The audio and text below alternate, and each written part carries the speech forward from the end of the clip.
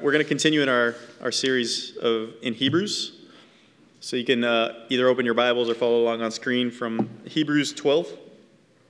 We're just going to read verses 1 and 2. In your Bibles, that's page 1008 in the Pew Bibles. Therefore, since we are surrounded by so great a cloud of witnesses, let us also lay aside every weight and sin which clings so closely, and let us run with endurance the race that is set before us, looking to Jesus, the founder and perfecter of our faith, who for the joy that was set before him endured the cross, despising the shame, and is seated at the right hand of the throne of God.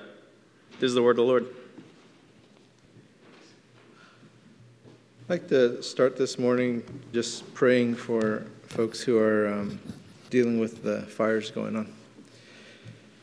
Lord, we ask for your mercy and your grace at this time with folks who are affected and potentially affected by these fires, especially those who are being evacuated from their homes and going to shelters. Pray that you would especially give comfort and peace to kids there, and ask God that you'd be with those firefighters who are fighting those blazes. Pray that you would open these scriptures up to us this morning, helping us to see your love for us. In Jesus' name. 2 more chapters until this letter is done. And so in these closing chapters, the author writes to us this metaphor that's used here. And the metaphor is a race. And actually the author uses this term, the race. And so just in terms of reading, why is something there is something that always comes into my mind. And so why is this metaphor used? And so when you're in a race, it's always dynamic, right? It's not a static thing. When you're in a race, you're doing something, otherwise you would never enter it. So, and there's always this finish line. There's a purpose for the racers in the race. And ultimately, for us, this race is to know God, to commune with God. God, who has reached out to us, gives us opportunity to have relationship with him, and we commune with God in this journey as life, as aliens, as refugees, as sojourners. So we know this destination that we're at now isn't our end destination, that we are pilgrims traveling through this world until we are ultimately home. Now, we do have hope while we live in this world, but our hope is not in this world.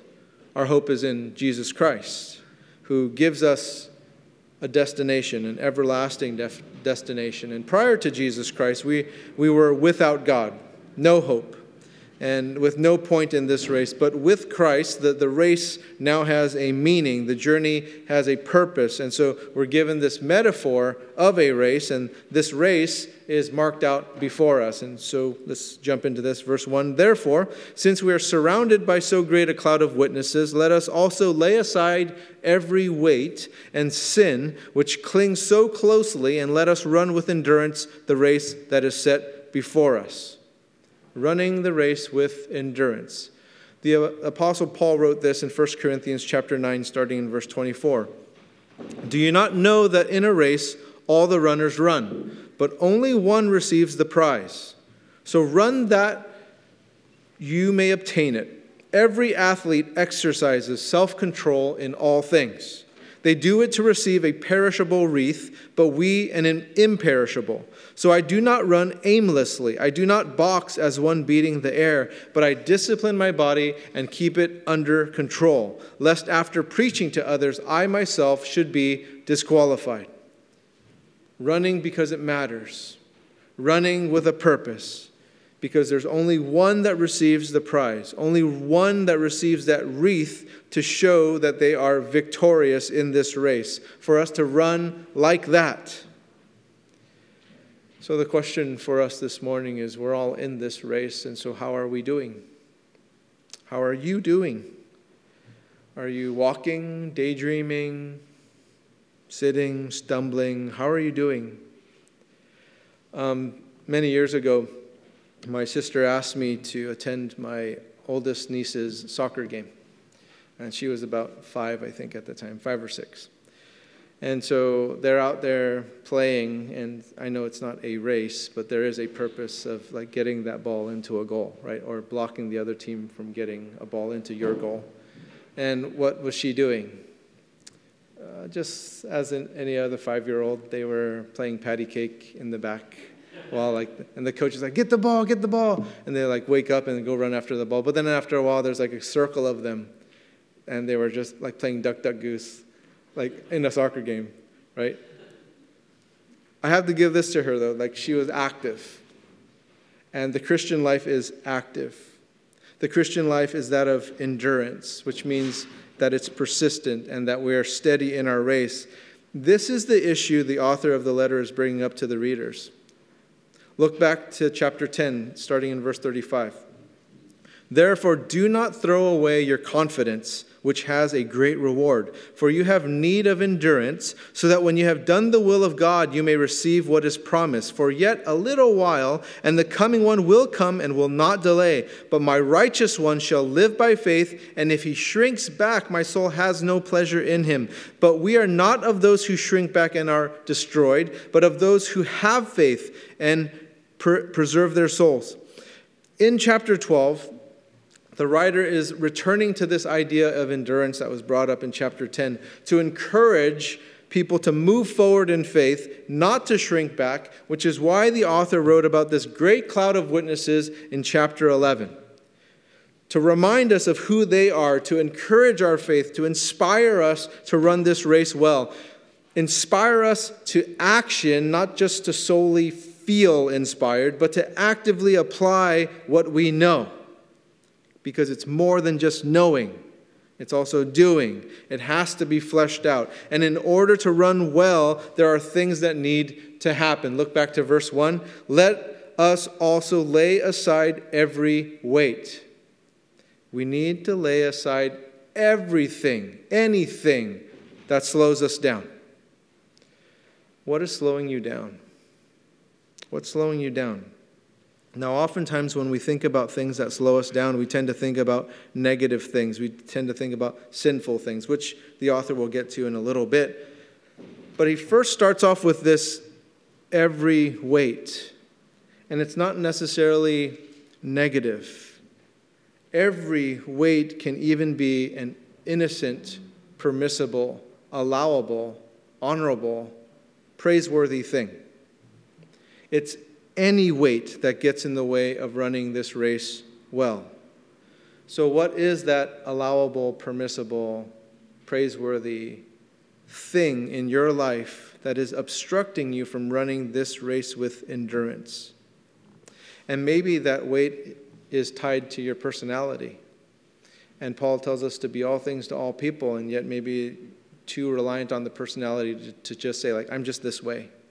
Or maybe it's your conduct in the way that you conduct your life. Maybe the weight is even something that is really, really good about you. But the scripture does say every weight. So what weight is weighing you down? Here's a picture of a Tesla S. It's fully loaded. It's really nice, right? It looks comfortable. It's luxurious. It's stylish. It's quiet. It has every single bell and whistle that Tesla offers. That's that car. Tesla entered into racing.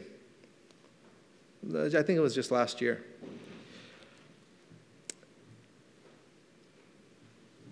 Here's what it looks like now.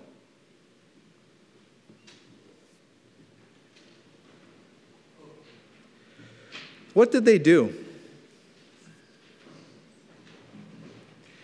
It's a totally stripped down Tesla. Completely stripped down. They laid aside every weight.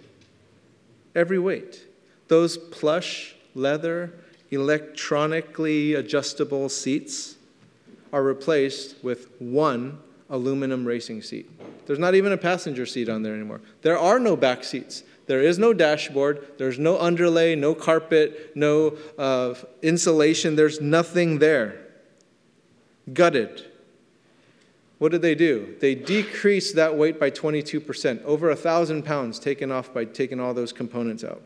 Why? to win the race. Win this race. So that acceleration from 0 to 60 was lowered by 0.3 seconds. It's now able to go from 2.4 to like 2.1 now. That's what it is now. To win the race. And it's now able to take corners better. And they've replaced different things about it. Tesla laid aside every weight for this race.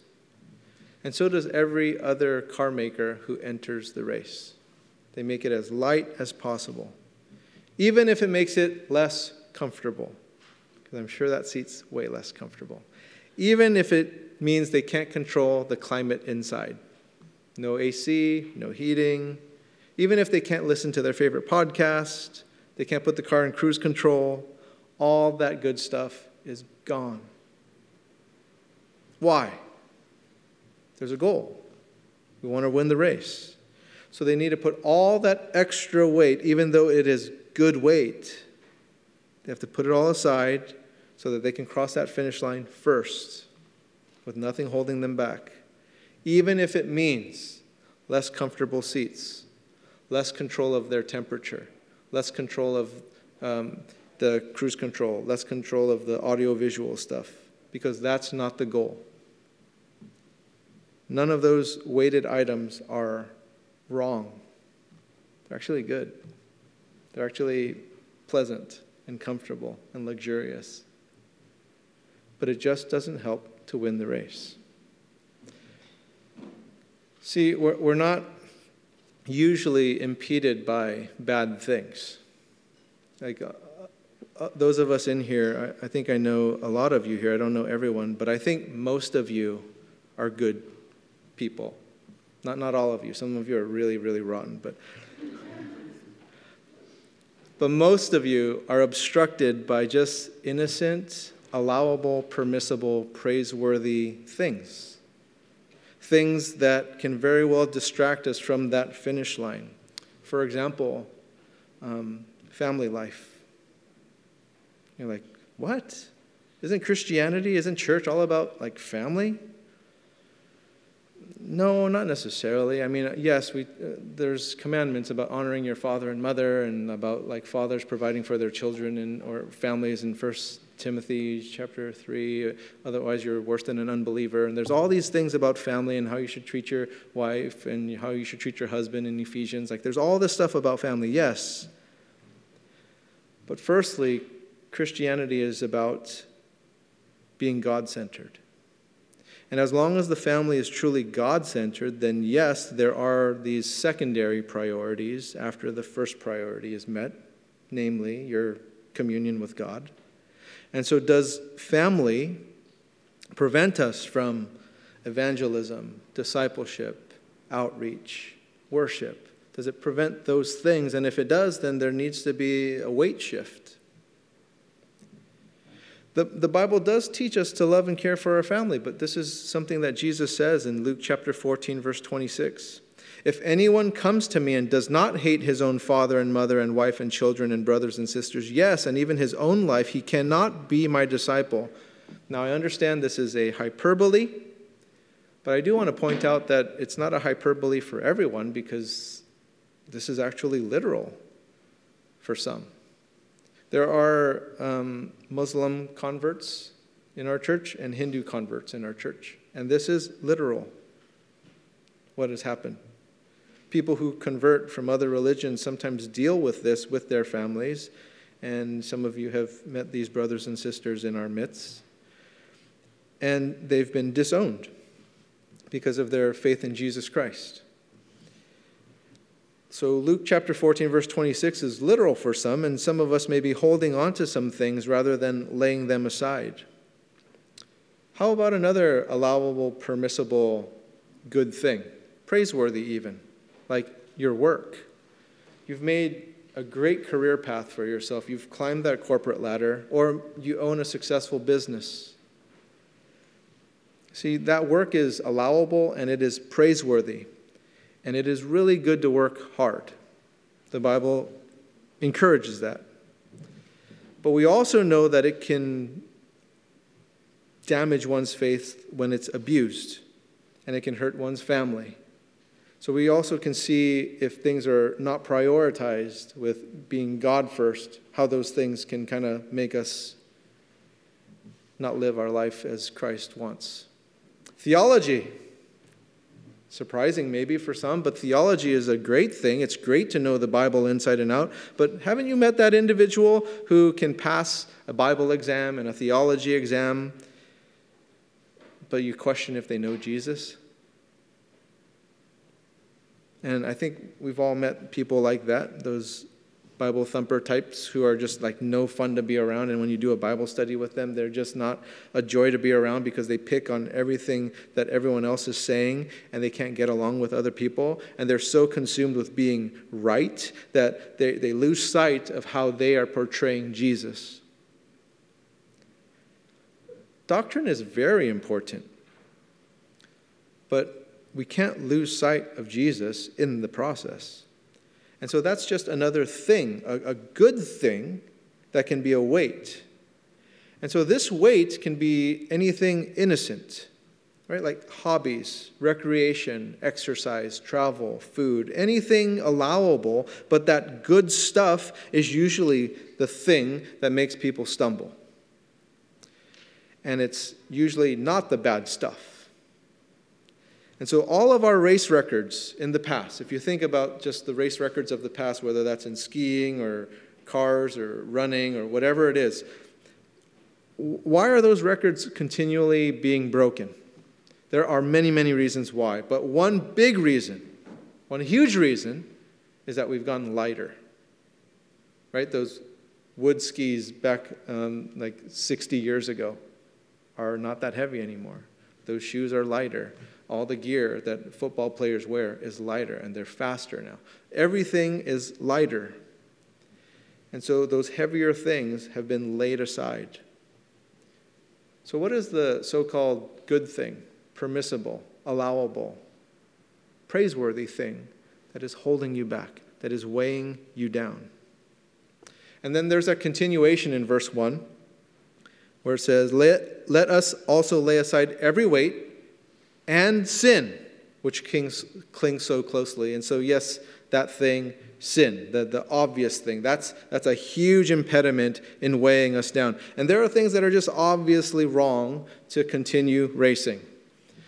The Tesla racing team would never put someone who is under the influence of alcohol or drugs behind the wheel. Like that would make no sense. Like, this is obvious, like a sinful thing. Like, you wouldn't do that. They would never put a former terrorist who mowed down people with their vehicle in their car. Like, they wouldn't do that. And so there are things that would be obviously a hindrance to us in the race. And that stuff definitely needs to be laid aside. And so what are those things for us? Love of money, covetousness, pride, unbelief, the absence of faith. What is that big thing that is that we're not laying that weight down? Verse 2, looking to Jesus, the founder and perfecter of our faith, who for the joy that was set before him endured the cross, despising the shame, and is seated at the right hand of the throne of God. Consider him who endured from sinners such hostility against himself, so that you may not grow weary or faint-hearted. We need to look to Jesus. Consider Jesus, so that we don't grow weary or faint-hearted. That's how we endure. It's not by looking at those witnesses in chapter 11, but it's by fixating on Jesus, fixing our eyes on Jesus, because those in chapter 11, they weren't perfect. That's a messed up group of people. Jacob is a messed up dude, right? Rahab is a messed up gal. Samson, David, messed up people. All that list of people in chapter 11, good group of people, but messed up. Endurance doesn't happen because of those witnesses, not because of the goal or the finish line. It happens because we're looking to Jesus. Not the family life, not the work, not those good things in our life, not that grumpy theologian. See, the grumpy theologian's goal is to cross the finish line, but they don't care if they cross it with Jesus or not. So our goal is to commune with Jesus, run the race with Jesus, the founder, perfecter of our faith, the only one we can look to for everything when everything around us is just falling apart. And so when you feel like giving up, consider Jesus, who endured hostility from sinners and not give up.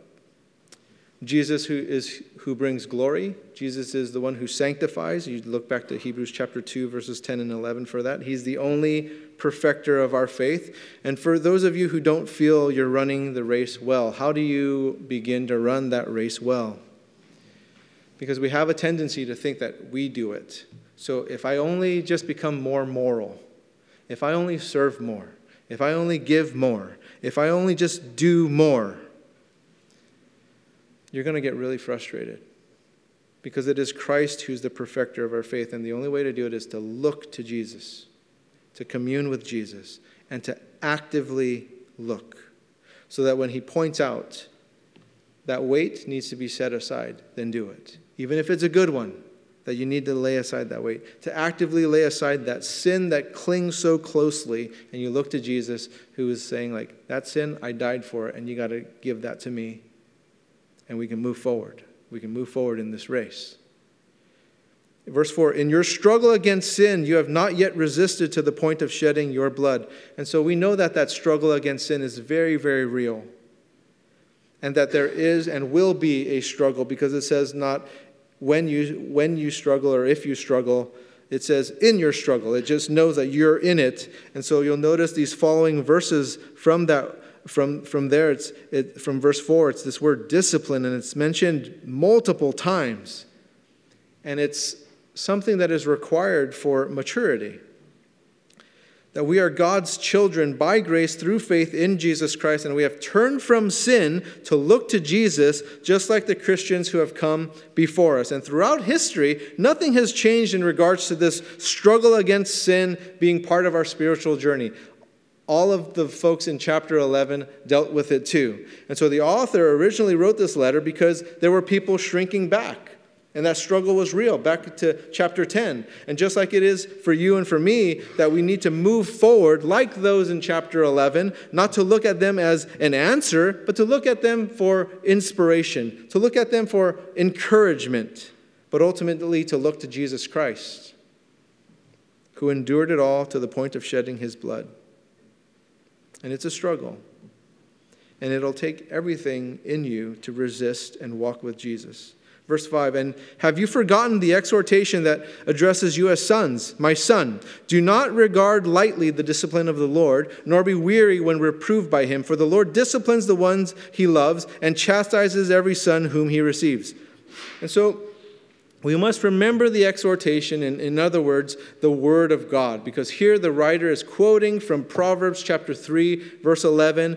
And we won't be able to quote the scriptures if we don't know the scriptures. And so what is this verse telling us? Essentially, don't be careless. Don't be inconsiderate about the Lord's discipline. Don't regard lightly, because God's in control in those struggles as well as those victories in life.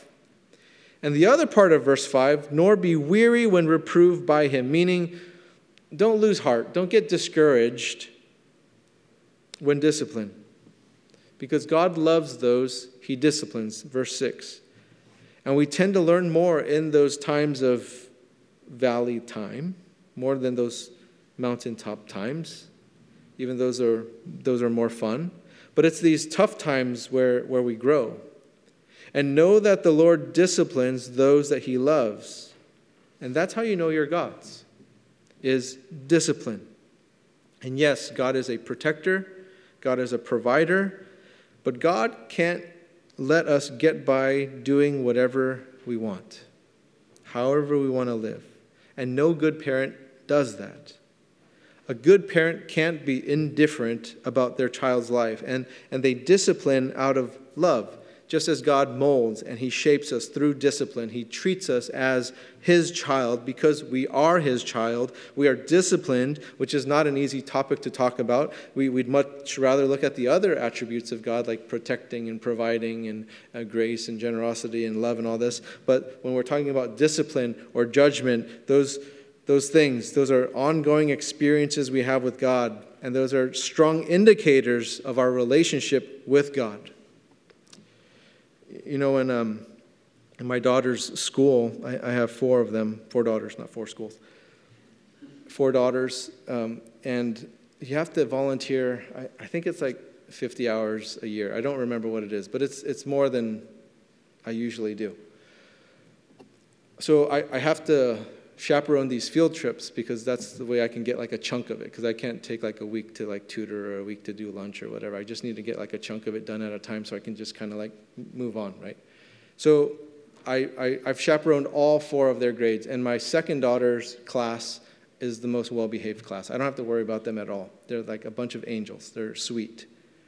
The other 3 kids, class of demons, like all of them evil. Right? If you don't believe in sin, you just have to chaperone a field trip. That's all you got to do. So I am always given the worst kids in the class. Always. Teacher sees my name on there. Oh yeah, let's give Albert that guy. Let's give him these. I always get the worst kids. But they're always listening because I know how to handle them. But it's not because I'm anything special. And I actually don't even discipline them because I don't love them. But I do discipline my daughter. And so with my daughter, I'm like, don't go off on your own. Take a friend with you to the bathroom. Don't play with those things in the gift shop. You're making a mess for the poor lady that works there. The other kids, they're making a mess. Well, I don't care. I'm going to have that cashier yell at you. Great. I'm going to have fun doing it. In fact, there was this one kid, first field trip of the year. He comes to me and he's like, Albert. I was like, I'm not Albert to you. I'm not your friend. I am Mr. Masterly, or Pastorly. But that's it. That's it. You can't. If you call me Albert, I ignore you. And so he was like, okay, Mr. Lee. Yes. I'm going to run away from you on the field trip. Right when I get off the bus, I'm going to take off. Because then you're going to get in trouble. And you're going to spend the whole field trip looking for me instead of chaperoning all these other kids. And I went down to him and I said, you have to understand something. I don't care. In fact, if you get kidnapped and I don't see you ever again, I don't care. So you do whatever you want. I'm not looking for you, and I'm not doing anything. Guess who was right by me like a puppy the whole time? That kid. So just don't let me chaperone any of your kids' field trips, because that's how I do things. But I discipline my own daughter. If something happened, I set her straight, right? It is for discipline that you have to endure. God treating you as sons, for what son is there whom his father does not discipline? If you are left without discipline, in which all have participated, then you are illegitimate children and not sons. See, if there's no discipline, then you're really not his kid. Discipline from God is a sign that you're his kid. See, children know what they want. They don't know what they need. Often. And there are a bunch of people who can give kids what they want. This is how I get kids to comply with me on field trips. I give them what they want. But I don't discipline them. I don't really care. They're not my kid. But I get to the cafeteria and say, if you guys behave, I'm going to buy that bag of cookies and we're going to split it. Whoever doesn't behave doesn't get a cookie. That's that. And they all want to be in my group because they're like, Mr. Lee's the one that gives cookies or ice cream or chips or whatever. And the teachers come pull me aside and like, hey, we're not supposed to give that to the kids. And I'm like, oh, okay, I'm sorry. But in my mind, I'm just saying, I'm with them. You're not the one chaperoning. You need me. I'm going to do it the way I want. And so we can give what they want, but we don't give what they need. And this is what grandparents do.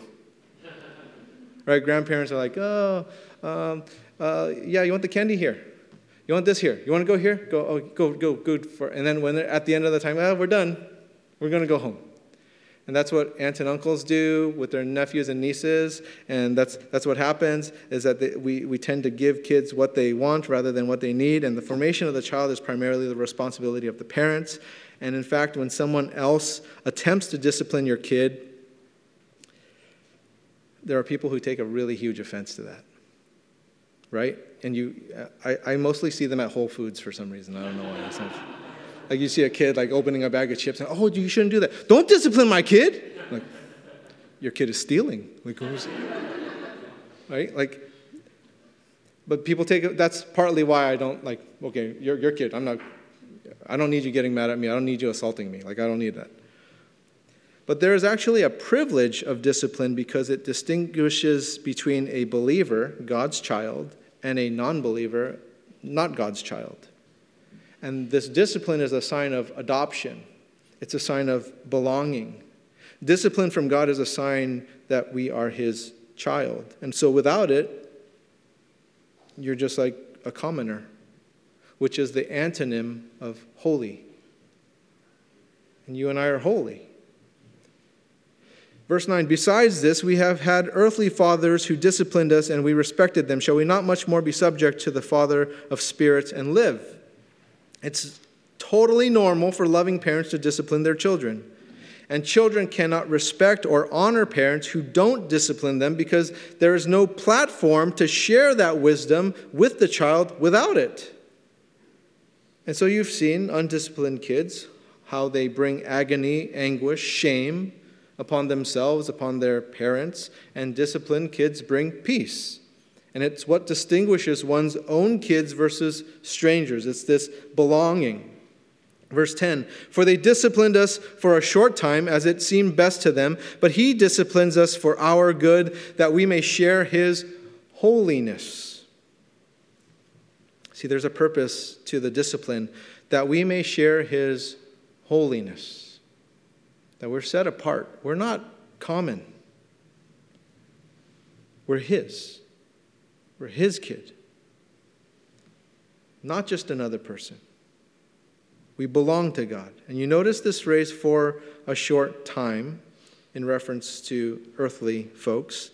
And you and I know, like, time passes by so fast. I have a teenager now who is going to be an adult soon. And I think my power's out at my house. And I was like, hey, how are you doing in the bathroom there? I lit a bunch of candles. And she was like, I can't do my makeup. And I was thinking, technology really has influenced us. I never even thought about that. We think about like iPads and digital things and how that changes kids now. But like when electricity was created, how that changed things for people back then. Because like they probably didn't have to worry about makeup. Because you couldn't do it. Like, you couldn't do it, right? So, I don't know how I got on that.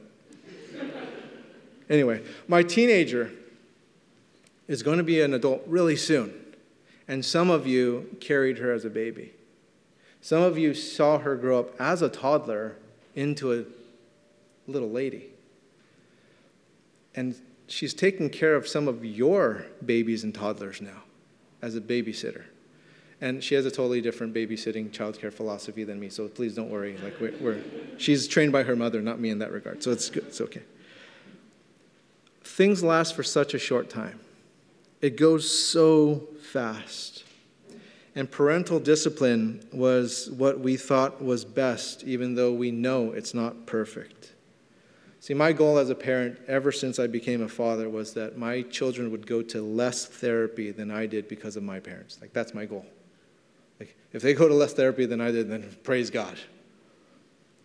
But God's discipline, it is perfect. And it is for our good. For the moment, all discipline seems painful rather than pleasant, but later it yields the peaceful fruit of righteousness to those who have been trained by it. And so this is what discipline produces, the peaceful fruit of righteousness. See, there are moments that seem really painful, but we need to keep in mind that our present discipline, if that's what it is, will yield fruit if we endure through it. And in that moment of discipline, it seems like nothing is happening because you just got disciplined. You're grounded or whatever is happening. But then if you sit with it, you tend to learn from it. And discipline yields fruit. And that fruitfulness always takes time. You can never plant a seed and then the next day see that the tree is full of fruit. Like, it doesn't happen that way. It takes time. It needs training. It needs pruning. It needs watering. It needs sunshine. It needs all those types of things. And so, same thing with our discipline. It's not for us just to experience it, but to actually be trained by it, to learn from it. That when we discipline kids, that we don't just do it just to get them to do something right, but that they're learning through the process so that they become who God created them to be. And it takes time. And to recognize that that discipline is coming from God, who loves you a lot. That he loves you enough to discipline you so that it yields the peaceful fruit of righteousness to those who have been trained by it. Not just disciplined, but you're trained by the discipline. And then we move from the discipline to discipleship by being trained in it. Let's pray. God, we're thankful for that discipline, that identifier that knows that we belong to you. And God, I pray for anyone who is struggling with the race. I pray, God, that you would help them see the weights that are weighing them down, whether that is a allowable, permissible, praiseworthy, innocent thing, or if it's just something that is just sinful, that needs to be dropped. So God, would you empower them to do that? Would you have them focus their eyes on you? And for anyone who does not know you, Lord, I pray for their heart to be softened and their minds to be open to you, that they will look to you as the author and perfecter of our faith, and that by their faith they would relinquish the things that they're holding on to so tightly. All those weights that are weighing them down, would they release them to you? In Jesus' name, amen.